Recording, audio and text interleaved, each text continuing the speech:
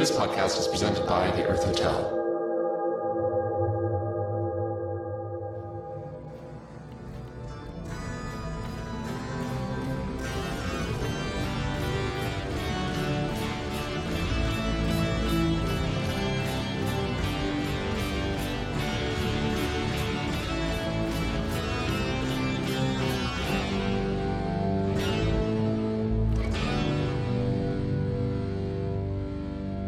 Welcome to Whose Turn Is It, the advice and discussion podcast about tabletop gaming. I am Wesley Franks. I'm Michael Dottie, and I don't have the clap.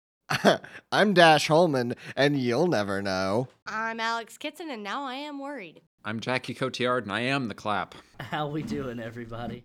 Fucking tired, man. We're post-campaign and woozy. Knocking out 2 and 1. So we just finished up our campaign, our little arc of Shadowrun. Initial thoughts, everybody.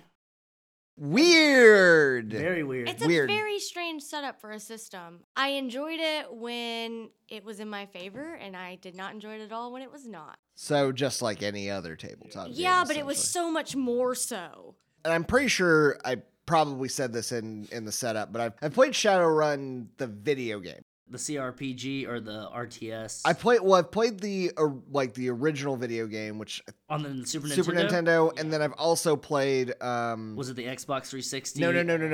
PC. Oh, it's got a certain name, but I forget. Is it the Hong Kong one? Yeah. I've played that as well, and I don't. I remember them both being kind of weird. I don't remember them being quite as complicated, and maybe it's just that they were streamlined a little differently. Yeah. I do remember them being a bit weird. Yeah. But this was like way more than I had expected. It was so I've played previous editions of Shadowrun, and Yeah. I've never been a fan. And with this newer one, I kind of like it.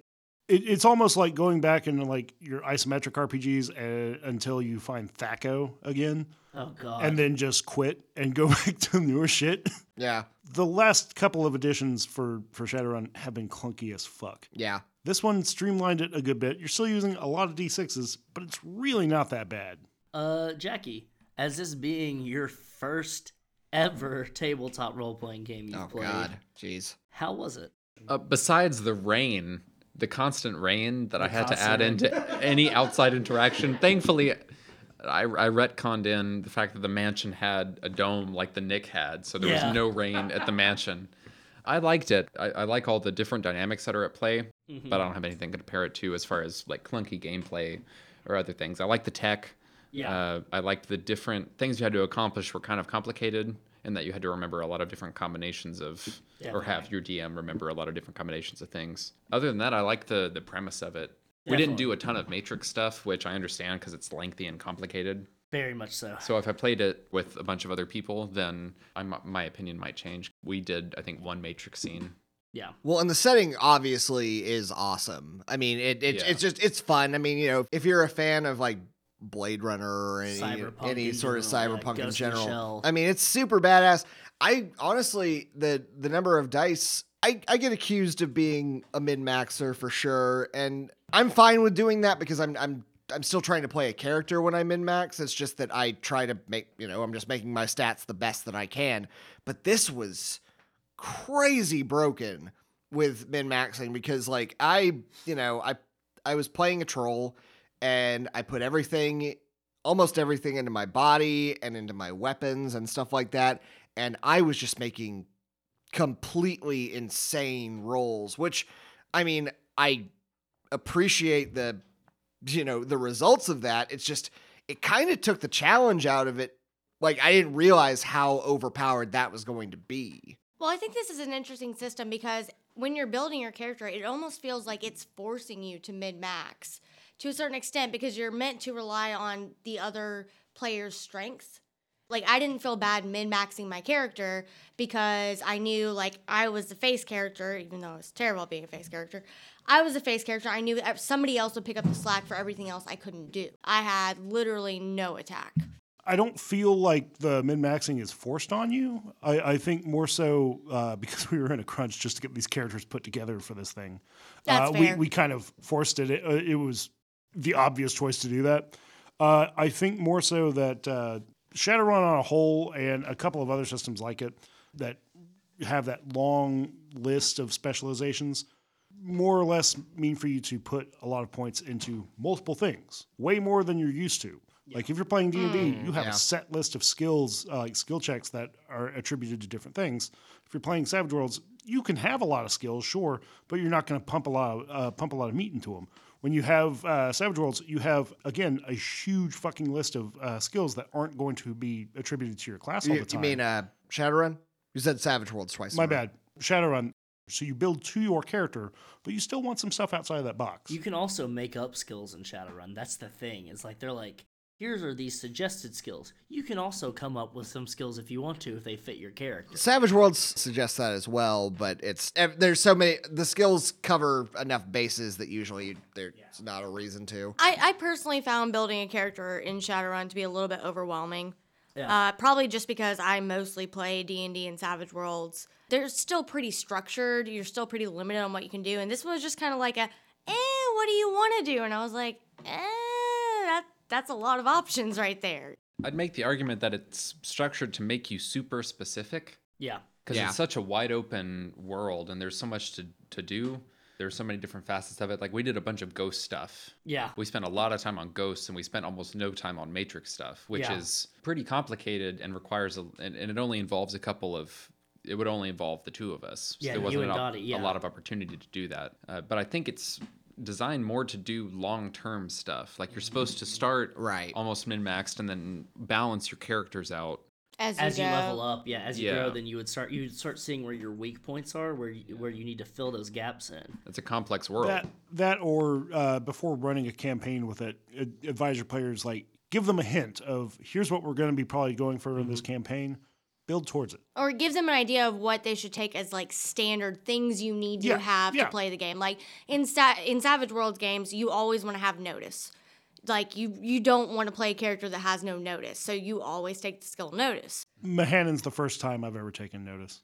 Yeah. Dottie's never taken notice as a skill. I find it to be a mostly useless skill, but a lot of people love having that. I don't think I could play Savage Worlds without notice, and that's one of the reasons why I focus so much. Like I did perception, negotiation, con, performance, like a lot of things where I could figure stuff out in different ways. Because in my mind, the way you described the game was. It was a lot of like you had to use your intelligence to figure out clues about what was going on. And that's the thing with Shadowrun that as it compares to other systems that we've talked about and that we've played in is that like Shadowrun is investigative. It's critical thinking more so to a higher degree than like a lot of times in D&D or Savage Worlds or anything else. It's a lot of I'm going to hit something or I'm going to cast a spell on something to solve a problem. And there's these certain, like, you can compile these games of, like, D&D, Pathfinder, that kind of stuff into a mix.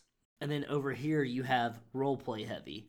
And that's, like, World of Darkness games. Like Werewolf, Vampire, the Fate system. Yeah, Fate system, Dark Heresy, Shadowrun goes into that. Yeah. I was about to say, if you don't say Dark Heresy in the next 10 seconds, I haven't got an episode really without Call of Cthulhu too.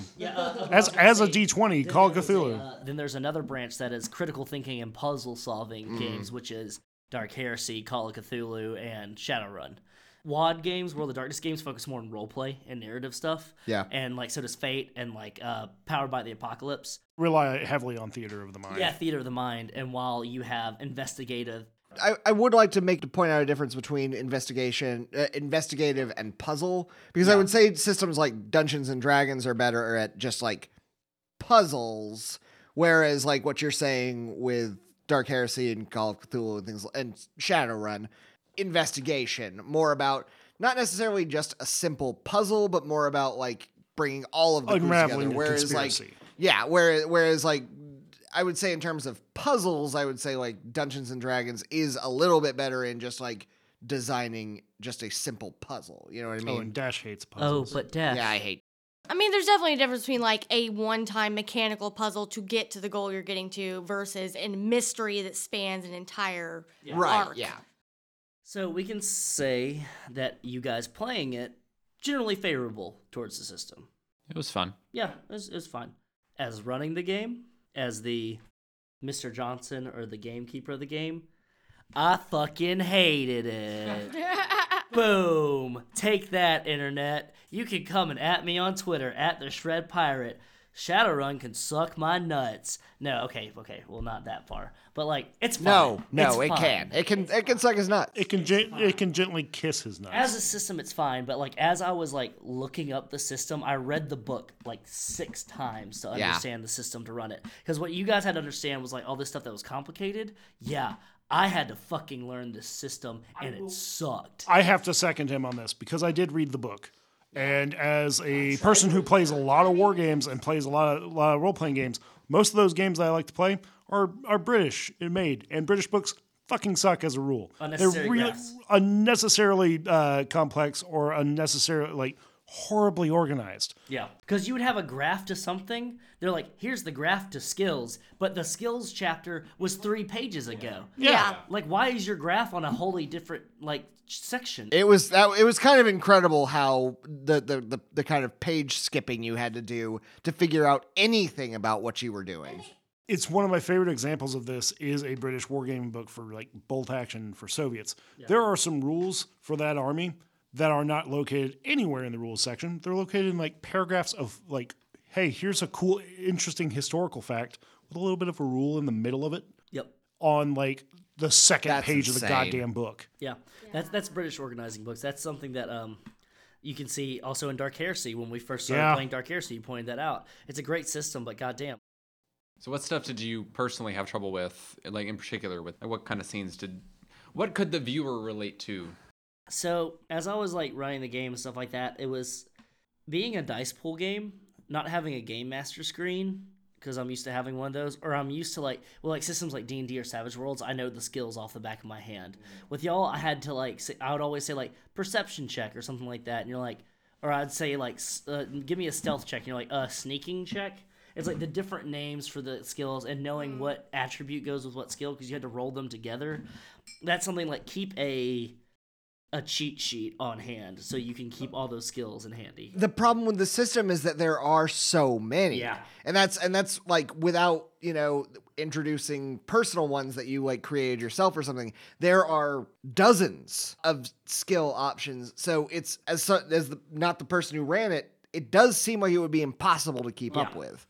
I had multiple tabs up on my computer at all times. When I would look on the internet for like beginner's tips to running Shadowrun or to GMing Shadowrun, the first on all of these lists, it's like give up. Don't do it. Top 10 tips for beginning GMs for Shadowrun. Number 1, find another system. Here is a list of systems that have the cyberpunk setting in mind. Stars Without Numbers has a cyberpunk setting. Interface Zero with Savage Worlds. Tech Noir and Mech Noir. They're mech cyberpunk games. Battletech. There's also a Powered by the Apocalypse game. They recommended all these different Cyberpunk 2077, which is a game that hasn't been updated since the 90s, and they're recommending that over the latest edition of Shadowrun because they are all less complicated than Shadowrun. And then they would go into tips on how to run Shadowrun. Another thing, initiative combat, unnecessarily complicated. Really doesn't need to be. I was keeping track of initiative when you guys were running combat, so you guys have to roll attacks. I have to roll a dodge action. And so either you miss or you hit, and I have to split that difference. I have to subtract, and then I have to take that degree and run it against their armor, and then you roll damage. It's okay, man. I didn't do well in calculus. We can stop that. And then you have initiative order, where you guys roll your initiative, and then you set up your initiative. You add it together, you set up your initiative. We go through the initiative order, then I subtract 10 to each of the initiative orders. And if there is any numbers left over from your initiative, you get to take another turn. That makes sense to me. And then you subtract 10 from it. Yeah. Yeah. Sure. It's just an extra step. I mean, you could just roll initiative like a normal person. And just roll, and then that's the order. Honestly, that's probably the simplest initiative I've ever heard of. Oh, yeah? Yeah, that's better than D&D's initiative system. Oh, is it? Is it Roll really, a D20 and add a Donnie? number to it, and that's your initiative. And that's how you stay in the initiative That's every too time. complex. Plus is hard. I think there is an initiative system that is more complicated than Shadowrun's. TMNT. Teenage Mutant Ninja Turtles, or also TSR's Marvel Superheroes. Yes. Late 80s, early 90s tabletop role playing. If it's a comic book, the initiative is way harder. Nobody's doing that on YouTube right now. So that should be our next move. Yeah, let's go into positives. We've been shitting on Shadowrun for a while. We've got a little back and forth, I guess. It was really nice rolling like 16 D6s at once. Just the feel of that many dice in your hands. You really should play a war game once. I'm going to put something up against the microphone for the listeners at home. You hear that? That's the most satisfying sound to my ears, is that noise right there. And there's a reason why I spend so much fucking money on these little roly boys right here. These different colored roly boys is because I like to roll them. And so that is a positive to this game. Or dice pool games like Vampire the Masquerade 5th edition. I just ordered their Elder bundle, which comes with all the supplements in the book and a Game Master screen and dice that's like specific vampire dice. Yeah. It's a dice pool game, D10, but it's not complicated. There's a limit. I love World of Darkness. Yeah. World of Darkness is awesome. But I get more dice. I get to... Do you know how many dice I was rolling every time you said body and weapon? 24. Jesus. Oh my god. 24. Anytime summoning or spellcasting got thrown up, it was around 22 dice, which is still less than one squad of I put 10 into body and I put 14 into bladed weapon. I will say another positive, their DC, their dice challenge rating in this game is really simple for me to understand. Setting a goal and you have to meet or beat that's really good. They're really good. The problem is if you did min-max yourself the way I did, not really realizing how that would work out, it's really easy to break just about anything. Yeah. My positive is tied in with another shit on Shadowrun. And it's that long list of skills thing. I really like having that.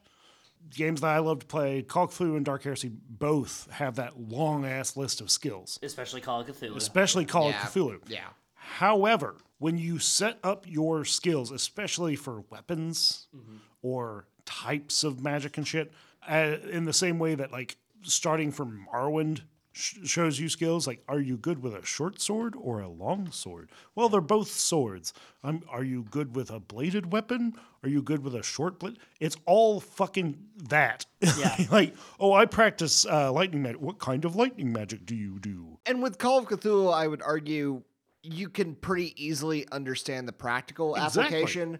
Whereas with the list of skills for Shadowrun, it's I don't really know what some of these might be useful for or where they might come into play. I guess it's maybe the benefit of Call of Cthulhu, mainly, particularly 1920s. You're looking at practical skills versus sci-fi skills. And you're also looking at skills because they make you choose an occupation in Call of Cthulhu. Right, yeah. What is your job? And so you'll pick skills that relate to your job and your lifestyle. Right. So it fits a little bit more, as opposed to Shadowrun, where you're okay, I'm a street samurai, so I'm going to be good with weapons. I know that, but what kind of weapons? Okay, is there anything else I'm good at? I gotta think of my backstory too. Or you're I'm a face. What am I good at? Talking to people. Okay, am I good at anything else? I'm good at kisses. Yeah, okay, so I'm good at kisses. Am I good at I got 6d6 in kisses. Jackie, please isolate. I'm good at kisses from Wes. I want to make that my text tone. I do think this is something I've only seen in Shadowrun and World of Darkness, which I believe are the only two of this type of game that I've played. I think it's interesting how you can argue that any skill you have is useful for whatever you're trying to do. That's not something that you can do as much in D&D or in Dark Heresy. To a certain extent in Dark Heresy. But you can't really do it in Savage Worlds either. But because there are so many skills available and you can only take so many of the skills, you can argue any skill is this isn't exactly what I am doing, but I'm going to argue that this would benefit what I'm trying to do. And I like that the system really encourages that. To a limit. I still believe in that. Shadowrun, yes, I believe that for anything. If you can argue that this skill is useful in this situation in a way that makes sense, I might give you a shot. Yeah. But I think it still goes to a point.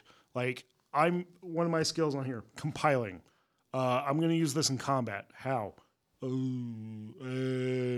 I'm gonna compile the bullets into my magazine. Well, you have to. I mean, obviously, but also you'd be using that in like the Matrix Initiative. Yeah, sure. You have to make it make sense. Klein and I have always called it lawyering. Yeah, and you've been lawyered. It's well, and I think we actually took it from but it's game lawyering. I mean, you have to convince the DM that your logic for why something can do the thing you want it to do makes sense. And if you can't do that, then no, it's not going to make sense. This game does at least give you, it does have so many options that it makes it so lawyering is a little bit easier because you can. It does. Lawyering is very different in role-playing games as it is to every other game I've played. Yeah. Like the opposite, in fact, like lawyering for a role-playing game is arguing to the DM why this is useful. Lawyering in any other game is going by the exact rules of the book. Right, yeah. Well, this game has, like, playing this has actually changed the way I play, like, because we're playing in a D&D campaign with Klein. And it's changed the way that I approach things in that game, because in this game it is about arguing, well, I can use this because that's relevant. And in our D&D campaign, I've started doing that. I'm like, well, I don't really have the skill I need to do this, but I have this other skill, and I'm going to argue that is relevant enough that I can use it. Get in at 20, it might do something. Yeah. Yeah, well, there's always that. I will charm the lock off this chest. But this has definitely changed the way I see gaming overall. All right, gang. Any other final thoughts on the system itself? Awesome setting. I guess fun to run if you want something that's going to be, honestly, fairly easy. As a player, at least. I can't imagine how it runs as a DM, but as a player, I didn't run into nearly any complications whatsoever. Super overcomplicated. I know there have to be systems that are cyberpunk that are way simpler than this. Oh, yeah. Running this system, there just weren't enough shadows. I took skills in meta philosophy, and those never popped up. What was Elrod's final fate with Clippy? I kind of left that ambiguous, anyways, just in case Elrod could pop up again. Oh, okay, all right. I kind of had him set up as like a future recurring enemy. He in real life found that mildly amusing. Yeah. I kept him updated, and he listened to a little bit. He liked my impersonation of him. So that's good. That's nothing but love for John Elrod. But what did you guys think of the plot, the overall plot, the events that happened, the setting, the characters? Besides everything that went wrong beyond our control, yeah, it was pretty good. I actually really enjoyed the way that you took Birmingham, which is a city that we all live in, obviously, but love a lot, and we put characters from our own lives into the game. It was a really interesting concept. It was fun to play around with, just like dealing with people we know in real life, but in a tabletop setting. I thought that was really well done. I think you did a great job with that. You played all the NPCs very well. So I was thrown off really, really heavily because it's not usually the theme that I like to play. But I got into it. All these people that we know in Birmingham, I don't know a single one of the people that we met in this game. You bumped into them. Or in this case, two of our players end up having their ulterior motive. You didn't actually, Dottie, but I actually did have ulterior motives. And then you had to fake having your own. That was great. I mean, it kind of went off like Ocean's 11. Yeah. Like, just like if you just like took it and you filmed this movie, you could see all the things going on where it's like that moment where you're holding the stone and Dottie's standing there and you're like, you betrayed me. And he's like, no, not really. And it does like a flashback of everything that Dottie's doing where he's actually helping you guys out as you go along, stuff like that. It's cool. I like it. That's why I like heist movies. I feel justified in my action in that moment, though, not only just because Jackie had just betrayed us. It wasn't clear whether Dottie had betrayed us, and you guys sent me in as the honeypot. I'm aware of that, but we also had the precedent that you were the person who got us into all of this to begin with. Yeah, you did. That's very true. Hey man, like it's a good coupon. Nobody else had history. Not only had Jackie just betrayed us, but you were the reason this was even happening. So it was just like, no, until you give me a clear and defined reason I should hand this to you, it's mine. Jackie betraying me and then turning around and seeing Dottie. And it was like, I knew that Dottie was supposed to be on our side and Dottie had been helping us. There was just enough of the problem after Jackie betraying us that it was just like... Which, by the way, Jackie, magnificent performance. So well done. You played very well. I couldn't be certain, and you didn't tell me precisely what you wanted to do with it, therefore, I couldn't trust you. A nice friendly betrayal that landed you into the eternal loop. At no point up until Dash refusing to give me that stone did I have any intention of betraying you guys. And I'm really happy with my decision. I do honestly have to know, did y'all just forget that I was the honeypot? But that's the thing. You could, in that moment, you could have instead explained it to me instead of locking us in. True. Yeah, I never forgot that you were the honeypot, but you were so convincingly the honeypot, and I had seen so many people acting weirdly, and then the whole thing with Jackie happened. At that point, it was like, I don't trust anyone. Yeah. It's okay. It's because you're so sweet, Dottie. Oh, thank you. I would like to ask for one plot hole that I realized. Did Atlas not realize that his Gandalf sword is missing? You said I could hold it. I recognize the Gandalf. You didn't say I had to put it back down. I'm interested in the long-term storyline, but the immediate fate of Ponsonby and Daikaiju. They never got their pay cut. I like to think that Ponsonby and Daikaiju and John Elrod all formed their own little Legion of Doom to hunt down the gang that fucked them over. And they never will find us. Do you have any hints for what is next as I disappear into the Earth Hotel, taken hostage by the strange creature? I guess back to the Void, or are y'all free from the Void? Or are you taking that? Well, we're in a Whataburger. We're in a Whataburger. The Whataburger at the end of the universe. I realize that some people will say, why not Shake Shack? Why not In-N-Out? Well, because neither of those are here, and honestly... We got a Shake Shack. Because fuck it. I don't care about Shake Shack. No, because Whataburger's better. Keep your eyeballs and your ear balls peeled for whatever comes next as we traverse these magical airwaves that go out from amongst this computer that we're sitting in front of. And if you want to hear the exploits of whatever happened to me after I got sucked back into the Earth Hotel, then you can check out the Earth Hotel. The Inner Lobby is starting in March. We're going to be doing weekly episodes of the stories from within the ever-winding hallways and such. All right, well, if that's it, remember you can find us on Twitter at WTIIcast. The same on Instagram. You can find us each individually on Twitter and Instagram. It's at Dottie's Turn on both Instagram and Twitter. It's VidCaptain Dash on Twitter, and then DF Holman on Instagram. Alex, it's Alex Trina on Twitter and Alex Terrestrial on Instagram. And then you can find me, the Shred Pirate Roberts, and the Shred Pirate on Twitter. You can also, I'm streaming again. I just finished Last of Us. Nice. And I'm going to finish the Left Behind DLC. And then I'm going to get on the Resident Evil train. But I'm going to start Resident Evil 1 and then do 2, skip 3 because they don't have it on PS4, and then go 4, 5, 6, and then 7. And if anyone wants to talk about Kingdom Hearts 3, I am almost done with the game, and I love to talk about it. Oh, that's your girl. And I probably won't be on the upcoming episodes for a while. I've got a lot of medical stuff to take care of this year, along with other stuff. Dottie's becoming a doctor. And a married person. You have, yeah, congratulations. You're becoming a married person and also a cyborg. They're going to put metal teeth in my mouth, and I hope they can just leave them chrome so I can someday play Son of Jaws. I think you can request that, or at least like cause a scene like John Q, like Denzel Washington and John Q, cause a scene in the hospital. Son of Jaws. Yeah, just chant. We can. Son of Jaws. But holler at us. And make sure you listen to who?